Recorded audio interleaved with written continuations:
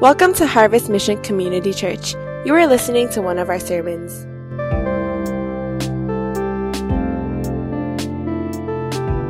You know, one thing that we wanted to do this morning was finish our Deeper series, our sermon series on the whole concept of deeper. How many of you have been enjoying the Deeper series?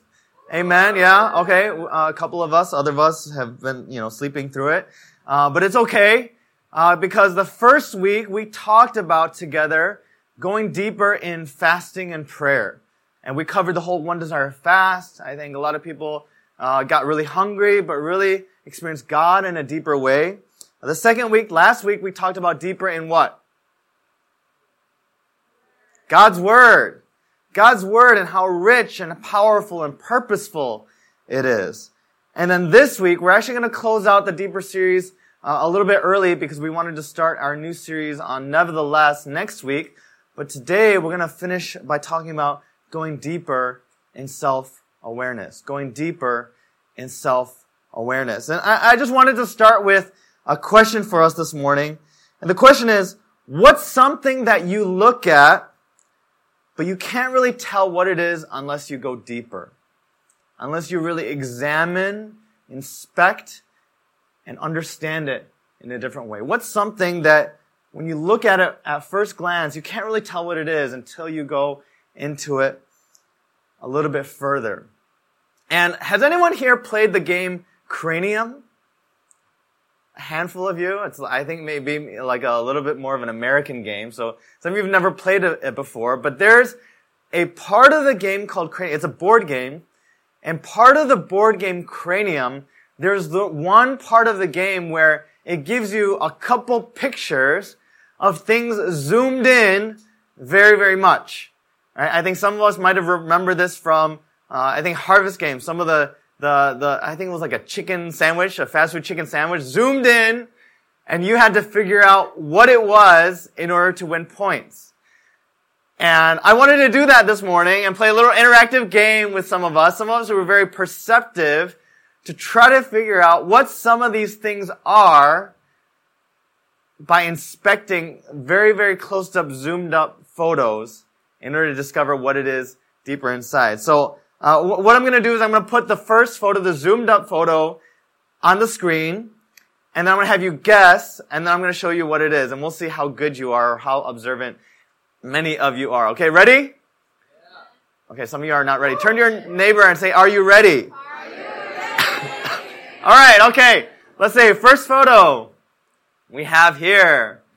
What is it?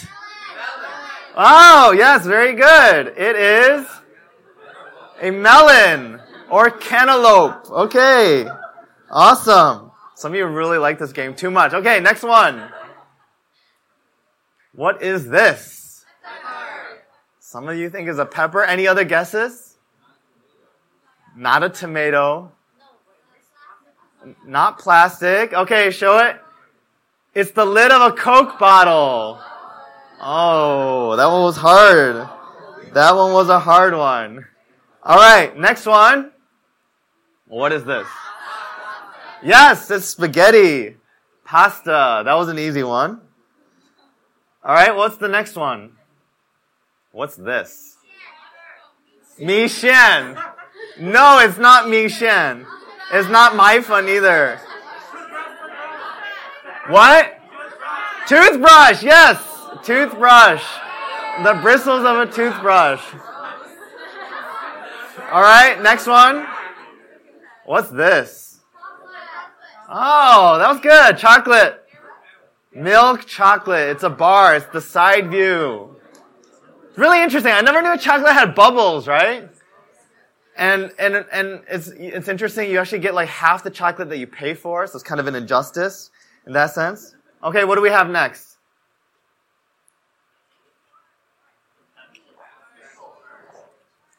Some of you say, how many say orange? Pencil! Yes, it is a pencil. Very good. All right, I think there's a couple more. What's this? Oreo. Yes, it is an Oreo.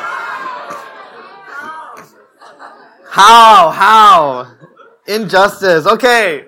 What's the next one? What's this? This is the last one, or second to last one. Carrot? Why do you think it's a carrot? Tie-dye? Yeah, it is a carrot. It is carrot. Good job. There's one more. And this one's going to be a little bit more, although some of you may get this right off the bat. But I have 3 pens up here, and I took a photo of it at my home last night, but I brought them with me. And I want to show you the photo. And what I want you to tell me is, what are the brands of the pens? All right, what is the left one over here? HMCC pen. And what is this one in the middle? And what is the right side? Marker.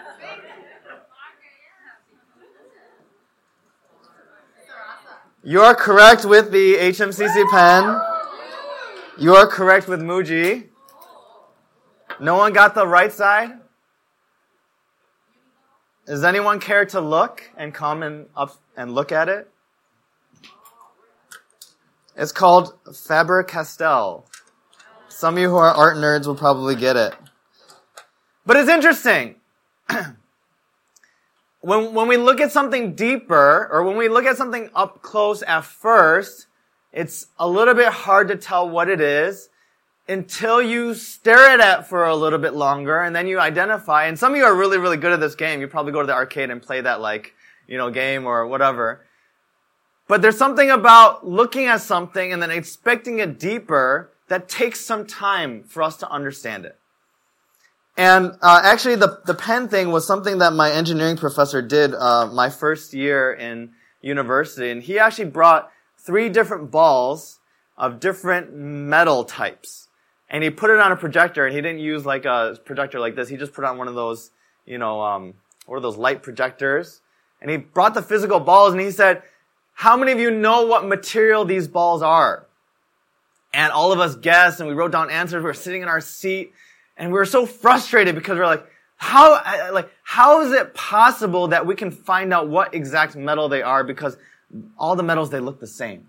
Now, I think with the pens, you can kind of tell, because some of you love Muji pens, right? And you live and die by Muji pens, and you know exactly what the Muji pens look like, and so you know, and then some of you use the HMCC pens like all the time, and you take them away from the hospitality team, and you're like, oh, I know what that pen is, right?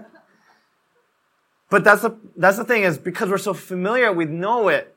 But how many of us, we actually came up and to say, hey, I could just grab the pen, because I told you that I brought it here with me this morning, and you can actually just look and see the branding on the pen.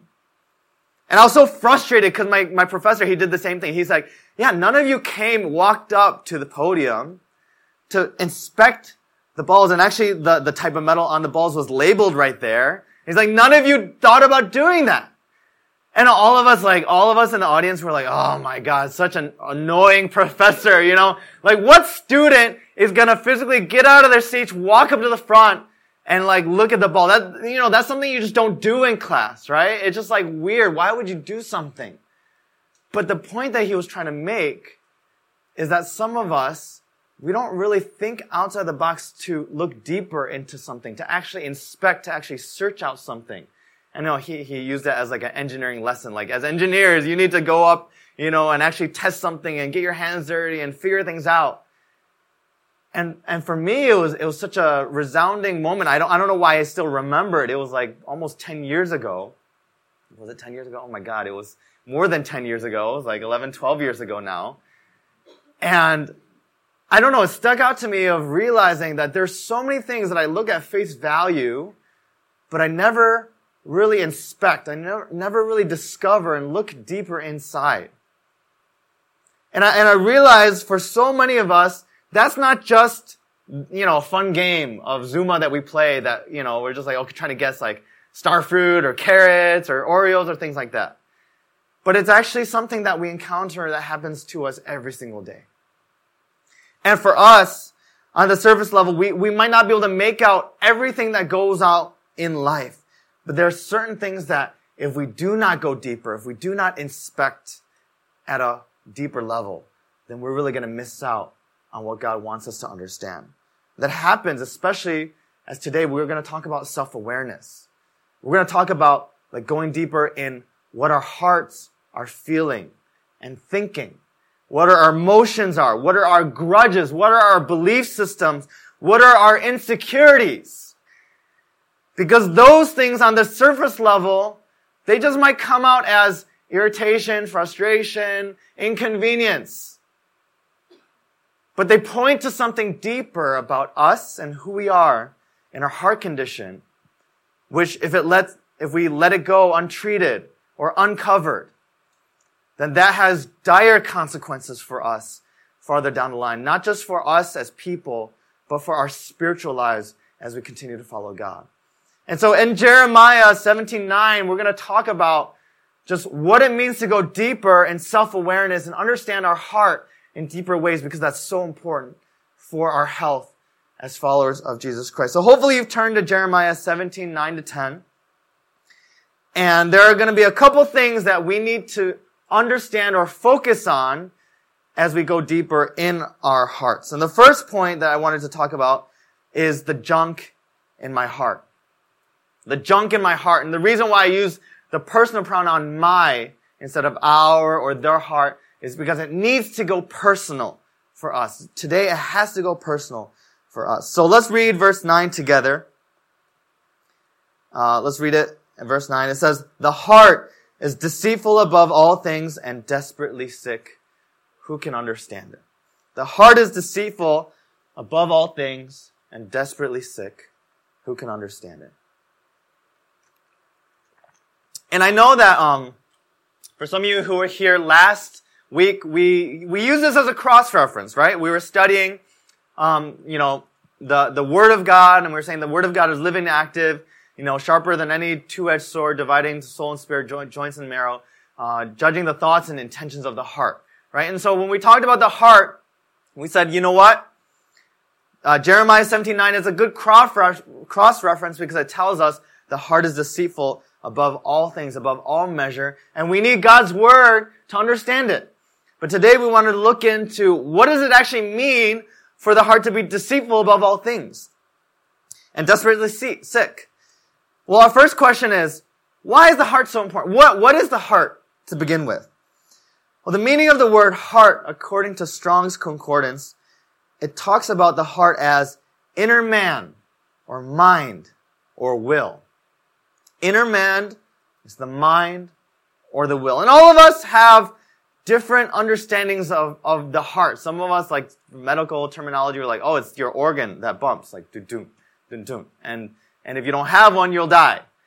Right? In a spiritual sense, we know that the heart is the wellspring of life. Some of us, we think of it as the conscience, but that's part of, that's the mind, but then it also says it's the mind. It's also some concept of inner man. So, some of us are like, what is this little man? Is it this little angel or demon on my shoulder that's like talking to me? But whatever it is, it's something very, very important inside of us that has something that drives us, that leads us, that dictates who we are, what we care about, what is it that we're doing. And the heart is described in two ways, and as there's a question at the end. So we want to look at these two descriptions and the question that's posed at the end. The first description that the author describes the heart as is deceitful above all things.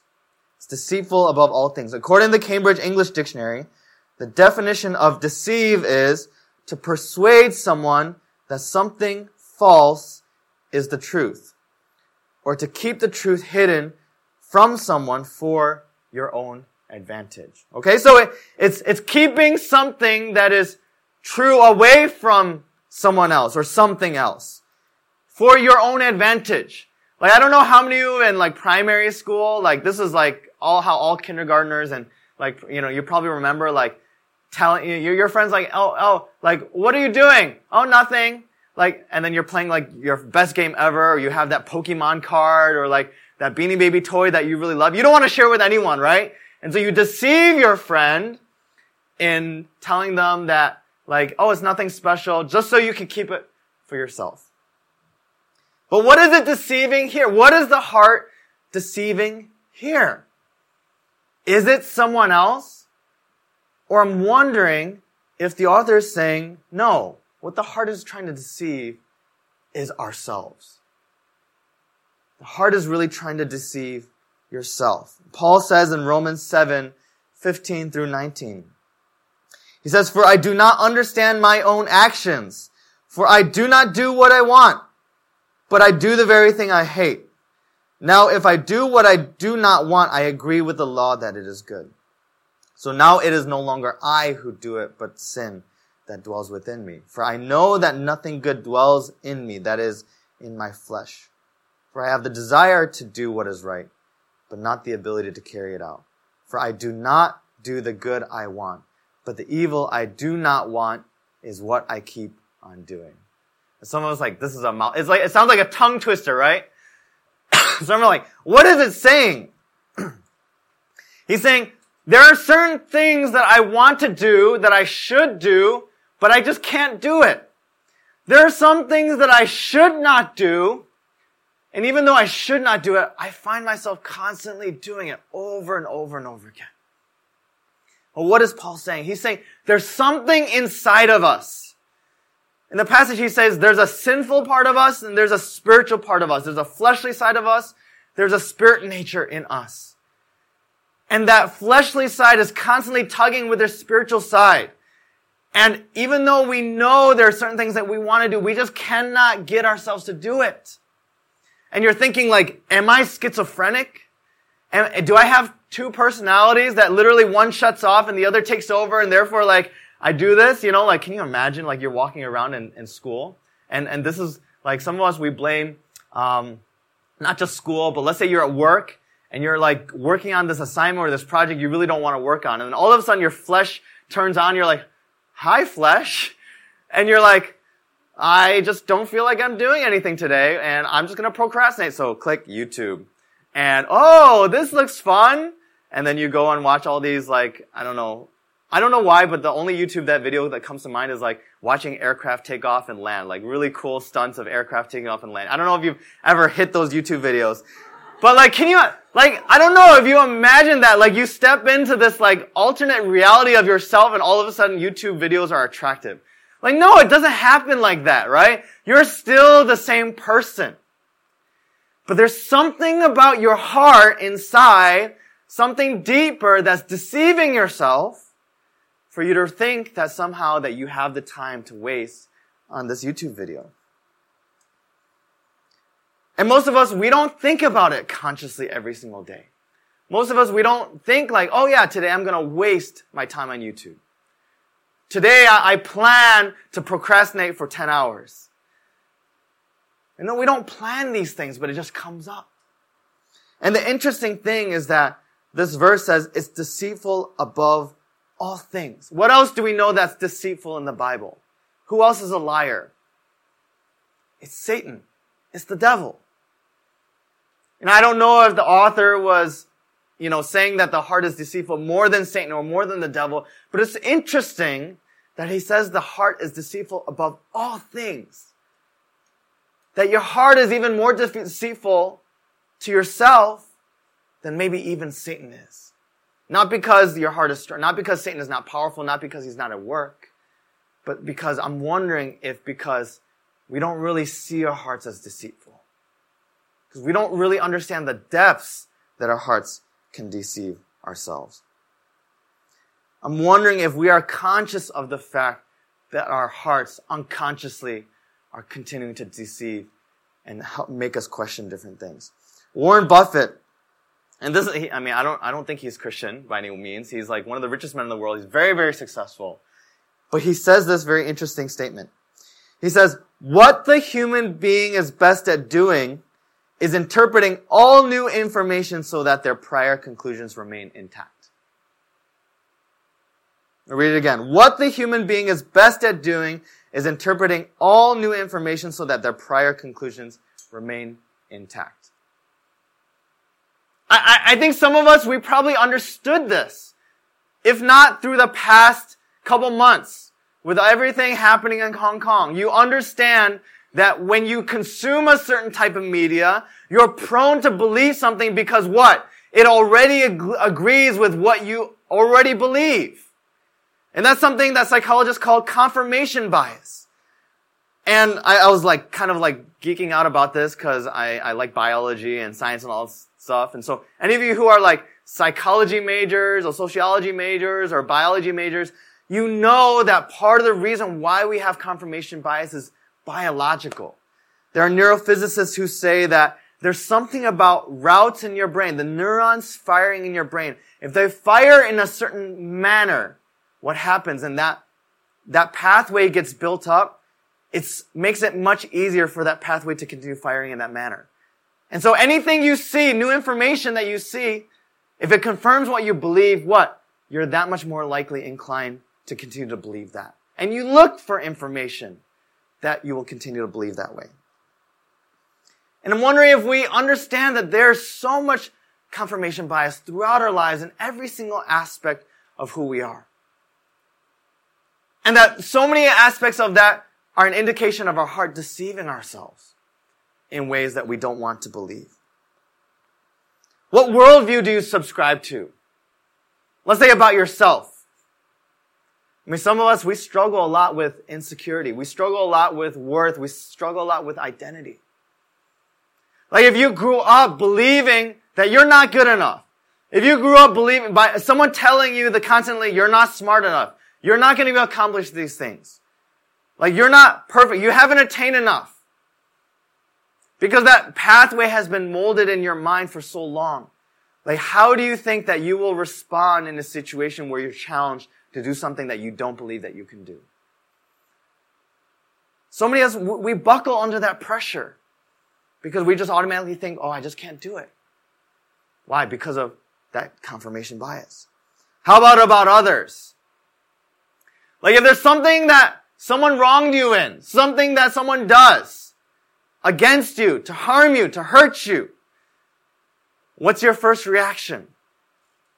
Is it to judge that person? Is it to automatically assume certain things about that person? Not give them benefit of the doubt? Not love them, not care for them? How many of us realize that's the depth of our heart? That's the deceitfulness of our heart. About God. It's not just people, it's about God. Some of us, we've been let down by God, quote unquote. And we're like, God, you haven't done this for me. You haven't done that for me. Some of us are just tired of everything going on in Hong Kong. God, how can you be good if there's so much stuff happening in Hong Kong? And every new tragedy or every new news that comes up, you just get more depressed, more angry at God, more frustrated at God. Why? Because in your heart, you've already confirmed the deceitfulness of your heart has already said God is not good. And you just reinforce that path over and over again. I just wanted to give two more examples. One is for some of us who are not from Hong Kong. Some of us, we have this deceitfulness of our heart, or this confirmation bias among people in Hong Kong where we're like, you know what, this virus thing, people are just freaking out. And I don't know why, these people, they're just going crazy. They're wearing masks all the time, shutting down schools, postponing everything, and then automatically your first instance is to judge people. Your first instance is to be like, what's wrong with them? Why are they so, frantic about everything? And I'm wondering if we look into our side of our hearts, how much of it is compassion? How much of it is understanding? How much of it is love for people that you operate out of, rather than deceitfulness of your heart? It goes the other way too. Some of us were very health conscious and trying to do everything. You're you didn't live through SARS. You didn't go through all this kind of stuff. And we're looking at all these other people who are what's wrong with you? Why aren't you freaking out? Why aren't you doing things? Are you not concerned about what's going on? And we automatically judge and assume things about that group of people. We don't realize maybe there's some deceitfulness in our heart. Bias about foreigners, strangers, people from outside that they don't care. And this goes on to so many other things. Things like the church. My leaders constantly, every time they want to talk to me, it's something bad. Every time they want to meet up with me, they have something to bring up and criticize me for. They must hate me. Without realizing maybe it's the deceitfulness of our hearts that leads us to those conclusions.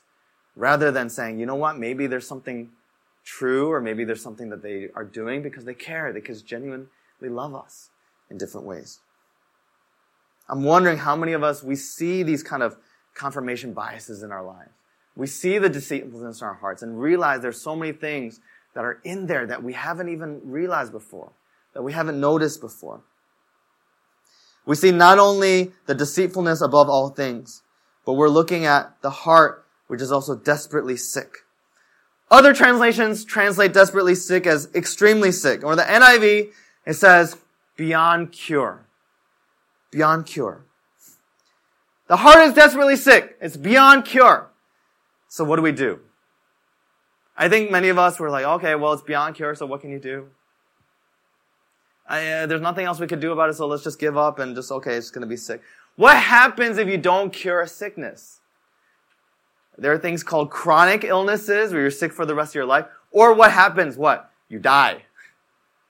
Right? So I think it's so interesting. We treat spiritual illnesses differently than physical illnesses, right? As soon as you this is what happens. Like you're riding the MTR, and this was happening. I've had a cough for the last couple of weeks, and then every single time I'm like freaking out in the MTR because I feel this little itch in my throat, and I'm like, oh my goodness! Like if I cough in the MTR, everyone else is gonna whoosh, like as if there's a really strong magnet, around me that pushes everyone away. I'm please don't cough, please don't cough. I hold it and I swallow my spit and I do everything possible to not cough. But what happens when we see someone who's sick, we say, go to the hospital, get some medication. We'll pray for you from a far distance, but do whatever you can to get better. That's our natural response. Try to cure it, try to heal it. I'm wondering, why isn't that our same response to a spiritual illness, to a spiritual sickness that we have? Sickness isn't cured. And if we do not cure that sickness, then what's going to happen? We're going to die a spiritual death. And we're not even going to be aware of it. James 1:14-15 in the New Living Translation, it says, temptation comes from our own desires, which entice us and drag us away. These desires give birth to sinful actions, and when sin is allowed to grow, it gives birth to death. That's the consequence of uncured spiritual sickness, which is called sin. And I think many of us, we take sin way too lightly. This is the crazy thing, right? We take Wuhan coronavirus so seriously. It's you whisper it, Wuhan, right? You're like, oh my gosh, right? And you're like, oh my gosh, what do I do? What do I do? And you're like, oh my gosh. And then you whisper, sin. You're like, yeah, we all sin. Who cares? What? It's such a different response. And why is that? Why is that? With the Wuhan virus, you close down whole cities, right? No one can go in or go out. You search everything. You quarantine everything. I was on Wikipedia and I was looking up the history of SARS and it's incredible the detail of information that they get for how SARS spread. They know to the exact minute, to the exact person. It was the 9th floor of this hotel. Some of you who lived through that period, of a super spreader who was the very first instance of SARS that spread in Hong Kong. And then from that, people traveled to Vietnam and all these places, and it spread all over the place. They did all that research just to find out why or how SARS spread so that what? They could cure it. My question is, when's the last time we saw our spiritual sickness and we took that same amount of diligence and effort to say, I want to find out where and exactly how that sin came into my life, and I want to squash it. I need to find out exactly where it originated from, where it spread, how it came about, who it impacted. Because if I do not, then death is the consequence. Because death is the consequence of sin. Some of us, I know, I'm not trying to belittle the virus. I'm not trying to belittle this. I think it's very something that we should take seriously. But my question is, if we take it this seriously, why don't we take sin just as seriously? If we believe that eternal life and eternal death is the most important thing in eternity and in our universe, being with God, then not only should we be considered for our own lives, concerned, but are we considered for the spiritual health, life or death of people around us? And I'm thankful that many of you came to worship. Maybe some of you really believe it's important to worship, to grow spiritually, and to understand God in a deeper way. But I'm wondering how many of us, we're praying for the victims. We're praying for those who are sick, who have the virus. How many of us were praying not just for physical healing, but we're praying for them to know the gospel of Jesus Christ? How many of us were praying for people who are fearful right now to know the hope of Jesus Christ? That no matter what happens, that they will know Jesus Christ as their personal Lord and Savior. And even if, God forbid, that they pass away, that they will have a security and eternity in heaven with Jesus Christ. Like, do we believe that? Or are we just like every single other person in the world that is so fear-driven, that is afraid because if you die, then everything is over and you have no hope for eternity? Like, do we live out in a way that represents our faith, even with the sickness? That's my challenge for us this morning. How can we really understand the deceitfulness of our heart and how it's desperately sick and be concerned because Jesus Christ is Lord of all?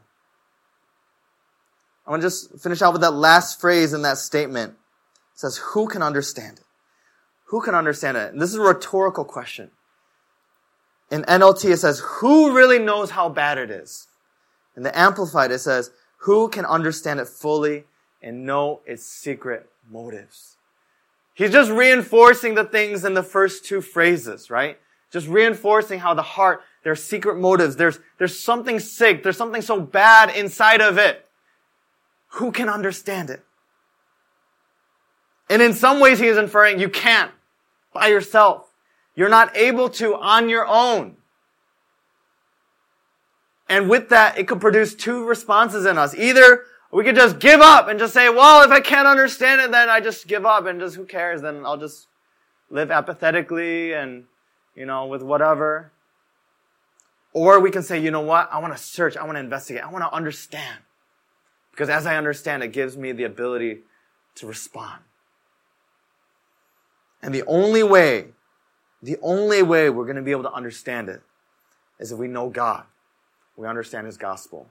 Tim Keller, in this Gospel and Life study guide, it's a study guide on his book about grace changes everything. He says this. He says, the gospel, if it is really believed, removes neediness, the need to be constantly respected, appreciated, and well regarded, the need to have everything in your life go well, the need to have power over others.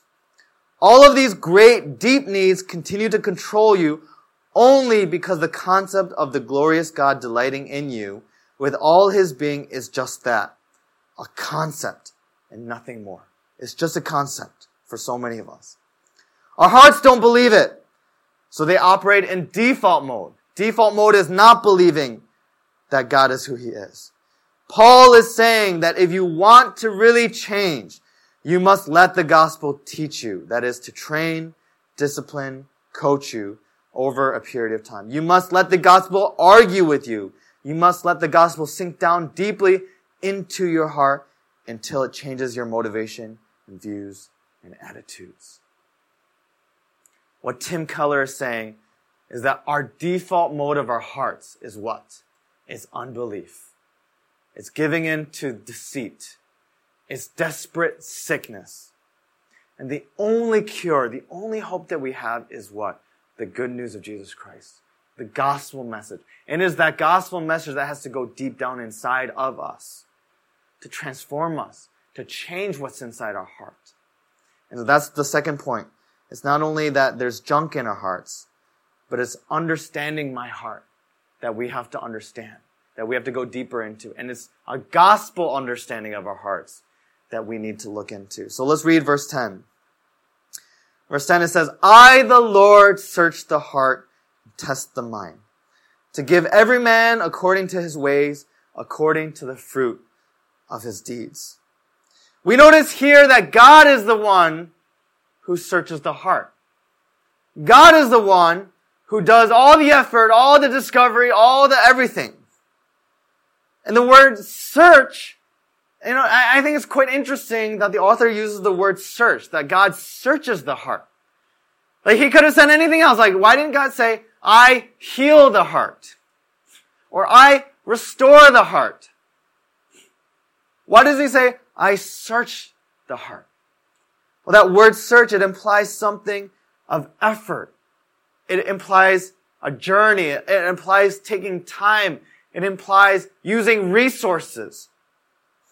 The concept search reminds us of Psalm 139, verse 23 to 24. Can we read it together? Verse 23. Search me, O God, and know my heart. Try me and know my thoughts, and see if there be any grievous way in me, and lead me in the way everlasting. And many of us, we've read this verse, we've prayed this verse for ourselves.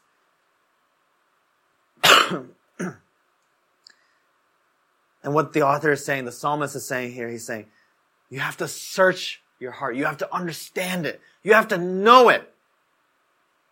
If you really want to cure it, you have to know it. You have to understand it. It's going to be hard. It's going to be difficult. It's going to take some time. But you have to know it. And the ironic part is the psalmist, he's saying, God, know my heart. But how many of us, like how many of you love Psalm 139? You're like, oh, I'm fearfully and wonderfully made. Like, I'm like a flower. Like, Lord, God loves me, right? Like, we love that verse, right? Because it's so encouraging. Like, wow, God loves me. He knows me. And then it's so weird at the end of the psalm. He's like, search me, O God. And we're like, wait, if God already knows me, why does he have to search me? So what is this author really saying? He's saying, no, I'm not asking God to search me because God doesn't know. It's because I want God to help me to know. Because I need to know. I need to know where my heart is. I need to know where my thoughts are if I'm really going to help understand where my heart is and overcome the different things that are going on. Like, it's really interesting. Some of you who've been in my life groups or ministry teams, I've shared with you probably like that I have a sleeping problem. And like some of you probably maybe notice because maybe I'll be like passed out somewhere like in public and be like, why is he like sleeping right now? Such an inappropriate place to sleep, right? But by the way, I have a really mild case of narcolepsy. I didn't discover this until after I started working, after I graduated. But like for my whole life, I was so frustrated because like, you know, don't worry, you're not the first group of people who's told me that I sleep everywhere, okay? I'm not offended. I see people like, you know, judging me. I'm like, don't worry, I've been judged a lot for sleeping everywhere. And it's okay. Cause in history class in high school, I slept almost every class and my teacher was like, are you sleeping again? Like, he would just kind of pass it off as like normal. And I don't know, I think growing up I was really frustrated. Like, why am I always tired? And my parents, like, they always told me like, yeah, you need a lot of sleep growing up, Bo. Like, sleep 10 hours. I was like, no, I want to sleep less. But I was just so frustrated and so angry because I was like, I just don't understand. Like, why do I need to sleep so much? And even if I sleep like 8 to 9 hours, I wake up and I'm still tired. And then, you know, like in the morning when you like greet someone, you're usually supposed to be like perky and happy and energized because you slept a good night. I'm like, hi, good morning. And they're like, why are you tired? I'm like, I don't know. Like, stop judging me. And eventually I got to a point where, you know, I was like, forget it. Let me get a sleep study. So after I got insurance, when I started working, I got a sleep study because the company paid for it mostly. I was like, praise the Lord, thank you for insurance. And when I got the sleep study, because most people are like, oh, maybe you have sleep apnea. It's like when your tongue falls in the back of your throat and you can't breathe while you're sleeping. And so they hook you up to all these monitors and you sleep for a night. And then I woke up the next morning and they were like, you don't have sleep apnea. I was like, wow, come on. Like I had to, well, they were like, oh, we're going to do a couple more tests. So you're going to take 2-hour, short naps, like every 2 hours throughout the rest of the day. I'm like, how can I take naps if I just got a full night's of sleep the night before, right? It's like, you can't, you just run around in bed. And I was like, okay, well, let me try. And so I take these 2-hour naps and the technician who was there's someone on site the whole time while I'm doing this. And then after the whole thing was over, they asked me like, so did you like, how long did it take you to fall asleep? And I was like, oh, like sometimes I felt like it took me a really long time, like 20, 30 minutes to fall asleep. They're like, really? You thought it took you that long? I was like, yeah, why? How long did it take me? They're like, 2 minutes. I was like, what? Like, it took me that, and then they're like, and then the clinician said, you know what? You have all the symptoms of narcolepsy. Like, pretty much we could diagnose you with narcolepsy. In order to do a full diagnosis, you have to get genetic testing like that and all that kind of stuff. But all the symptoms match narcolepsy. And after I realized that, I was like, I am vindicated. You know, I'm like, I am vindicated because now I understand. And I was like, what do I do? They're like, well, you can't do anything because that's just how your brain wired up. You could take steroids every single day, but that's pretty expensive. But the best thing that you could do is probably just take short naps throughout the day. And I was like, wow, that makes so much sense because when I take just a 10-minute nap, like I wake up feeling so refreshed and ready. And I was like, wow, like, I don't know, just that click, that understanding, that the effort that it took to go through that sleep study and being misunderstood for like 20 some years of my life. I don't know. I was just like this feeling of like, wow. I mean, of course, the problem was still there. It's not like I'm now less sleepy than before, but now I understand. Now I get it. Now I'm able to tackle it. Now it's not so much a hindrance to me anymore. Now I can take preventative measures. So every time, like, before I go into a really important meeting, I take a 10-minute nap. You know, and then the people aren't asking, like, why are you so tired? Or like, why are you so cranky and groggy all of a sudden? No, because I now know what's going on inside my body so I can do something about it to say, you know what? Because I understand, I want to do my best. And I'm wondering how many of us, we understand in that way the sin in our hearts. Not that you can eliminate all sin. No, we're all going to be imperfect until the day we die. Until the day that we go to be with Jesus Christ. But today, do you know? Do you understand? Do you know where your sin comes from? What triggers it? Where that anger comes out? Where that insecurity comes out? Where that judgmentalness comes out? Where that pride comes out? What situations? What people? How it manifests? Do you know all of that? Do you know all of it to the very point where in the moment you could detect it and in that moment abide and say, Lord, I need your help right now. God, help me to abide and trust in you, repent because I don't want this sin to affect me. I don't want to keep walking in sin. I don't want to keep letting the deceitfulness of my heart get the better of me. Because I want to obey you. I want to love you. I want to worship you. How many of us we know the sin to that degree? To the point where you said, you know what? Like a medical diagnosis, I know where it comes from. I know how it's going to affect me. And I know what measures to take to respond to it.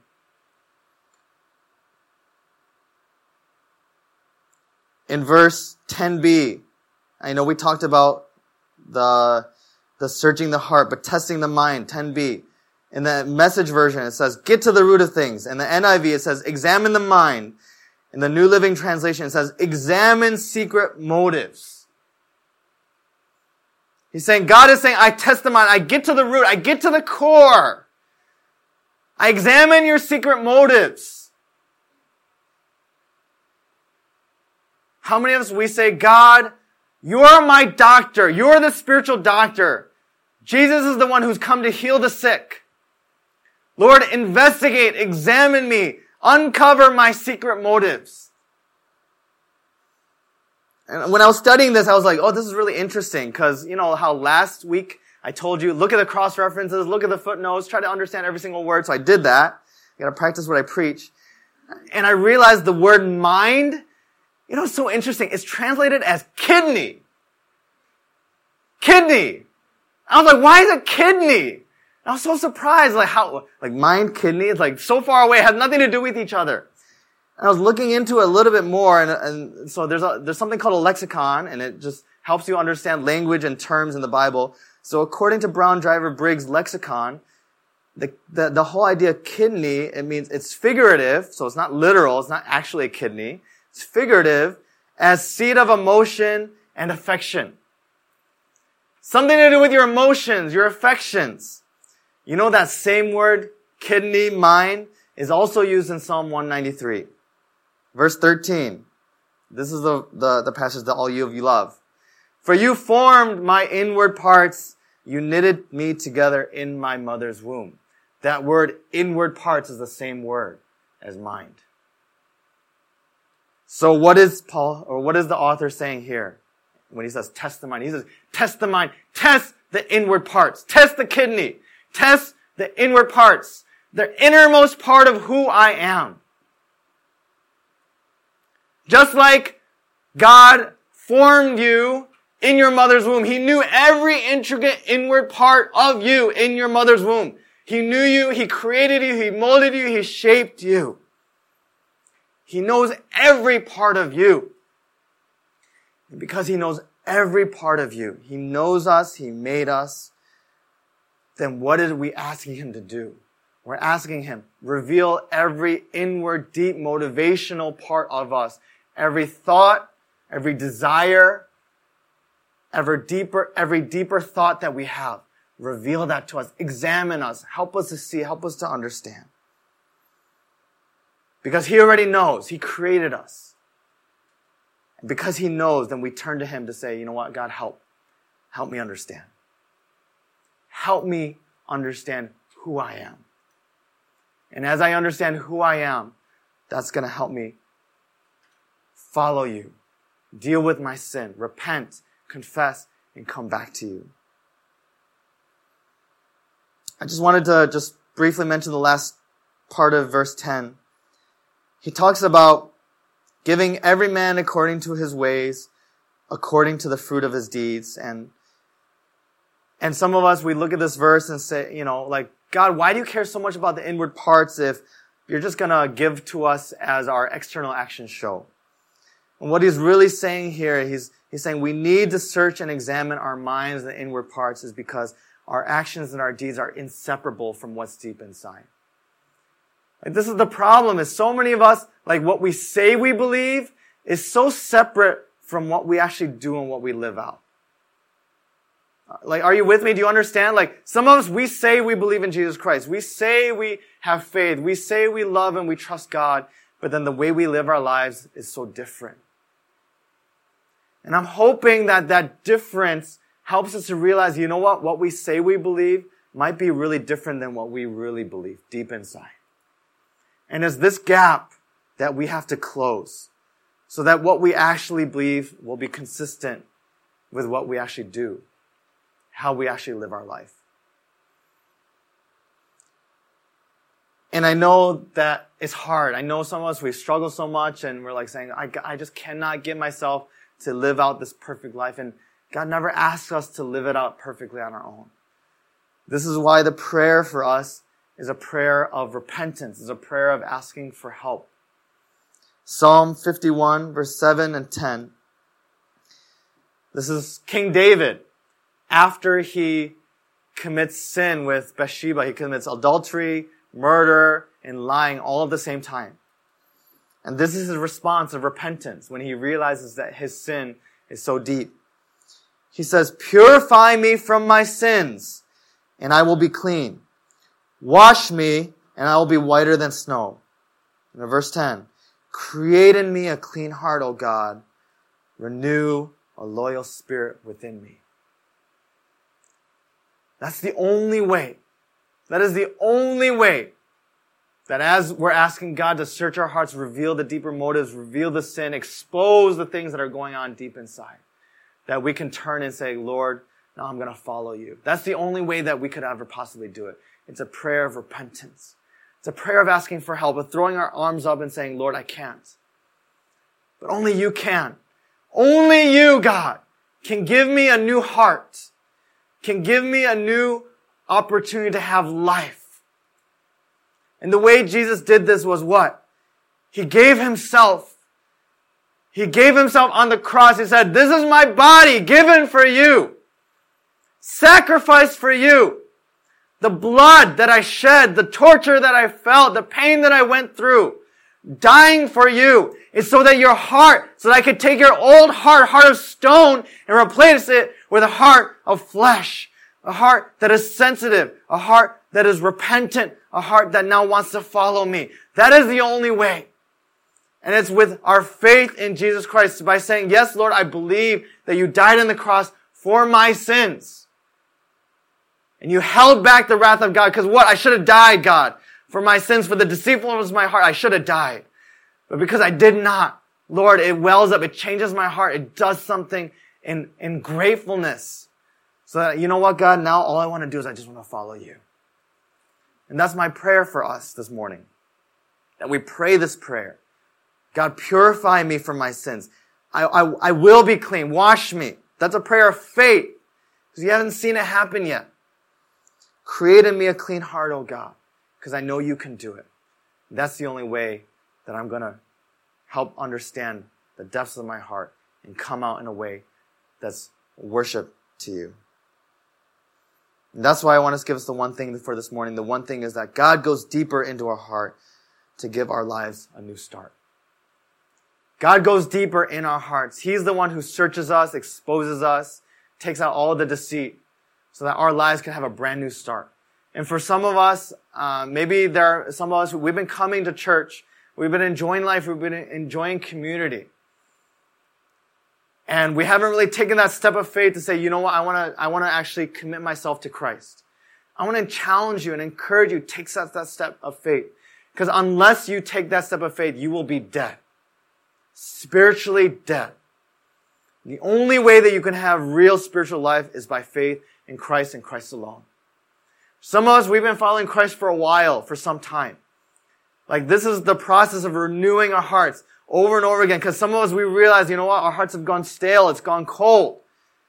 And it's only fresh opportunities to repent that will help us to say, you know what, I want to continue to live out the new life that you've given to us.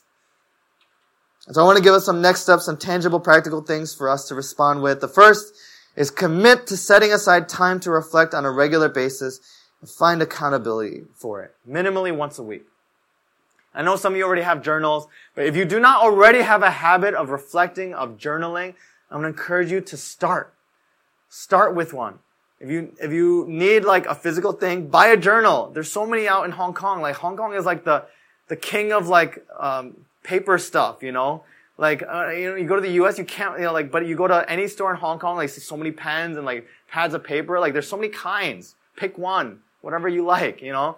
Or some of you are glued to your phones. Get off Instagram and YouTube and just start journaling for once. You know, I think it would really be helpful and practical for us to really go deeper and think about, okay, what was I feeling? Why did I get that way? Why did I respond that way? What was God telling me in that moment? Ask yourself those questions every single day, and that will reveal a lot about your heart. Secondly, invite someone to share with and talk through deeper issues in your heart. If we expect to somehow discover everything about ourselves just on our own, then there's no way that we are going to grow in self-awareness. There are some things that only people outside of you can tell you for you to realize something. Your habits, your mannerisms, the weird tics that you have, you do something weird and you're like, as a person, like, it's really obvious to everyone else, but you don't even notice it. Like I have these weird habits, like, people have to call me out for it. Like I'm always like picking my chin. It's a really bad habit. But like, so it gets to the point where I don't even notice it. So like, whenever someone like points it out, I'm like, oh shoot, like I didn't even realize I was doing it. There's so many things. Sorry, I don't know why that was funny to me. There's so many things in our lives that are like that, right? You don't even, like nervous things that you do that you don't even realize that you need someone else to speak into your life. To say, hey, why are you doing this? And you're like, I didn't even realize I was doing it. Invite people to tell those things to you. Not because they're just trying to criticize you, but out of love, because they want to help you. And the last thing is pray through Psalm 51 is a model for repentance. I can't stress this enough. There's no other cure, nothing else besides repentance that we can do. And even repentance is not something that we can do to somehow merit and get to God. It's just a response. It's just a response of saying, God, I cannot, Lord, help me. And it's only as God, He intervenes into our life, reminds us of the cross, that we will be restored to a living relationship with Him. And I pray that that will help us to move forward. And can we stand together and we'll respond together?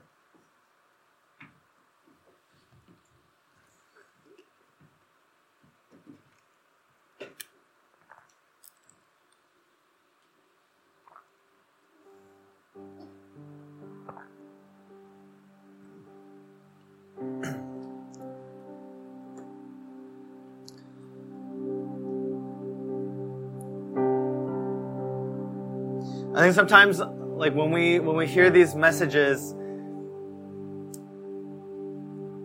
especially when it comes to going deeper in self-awareness, deeper in reflection, deeper into our hearts, like there's a tendency of just like feeling like, oh God, I can't.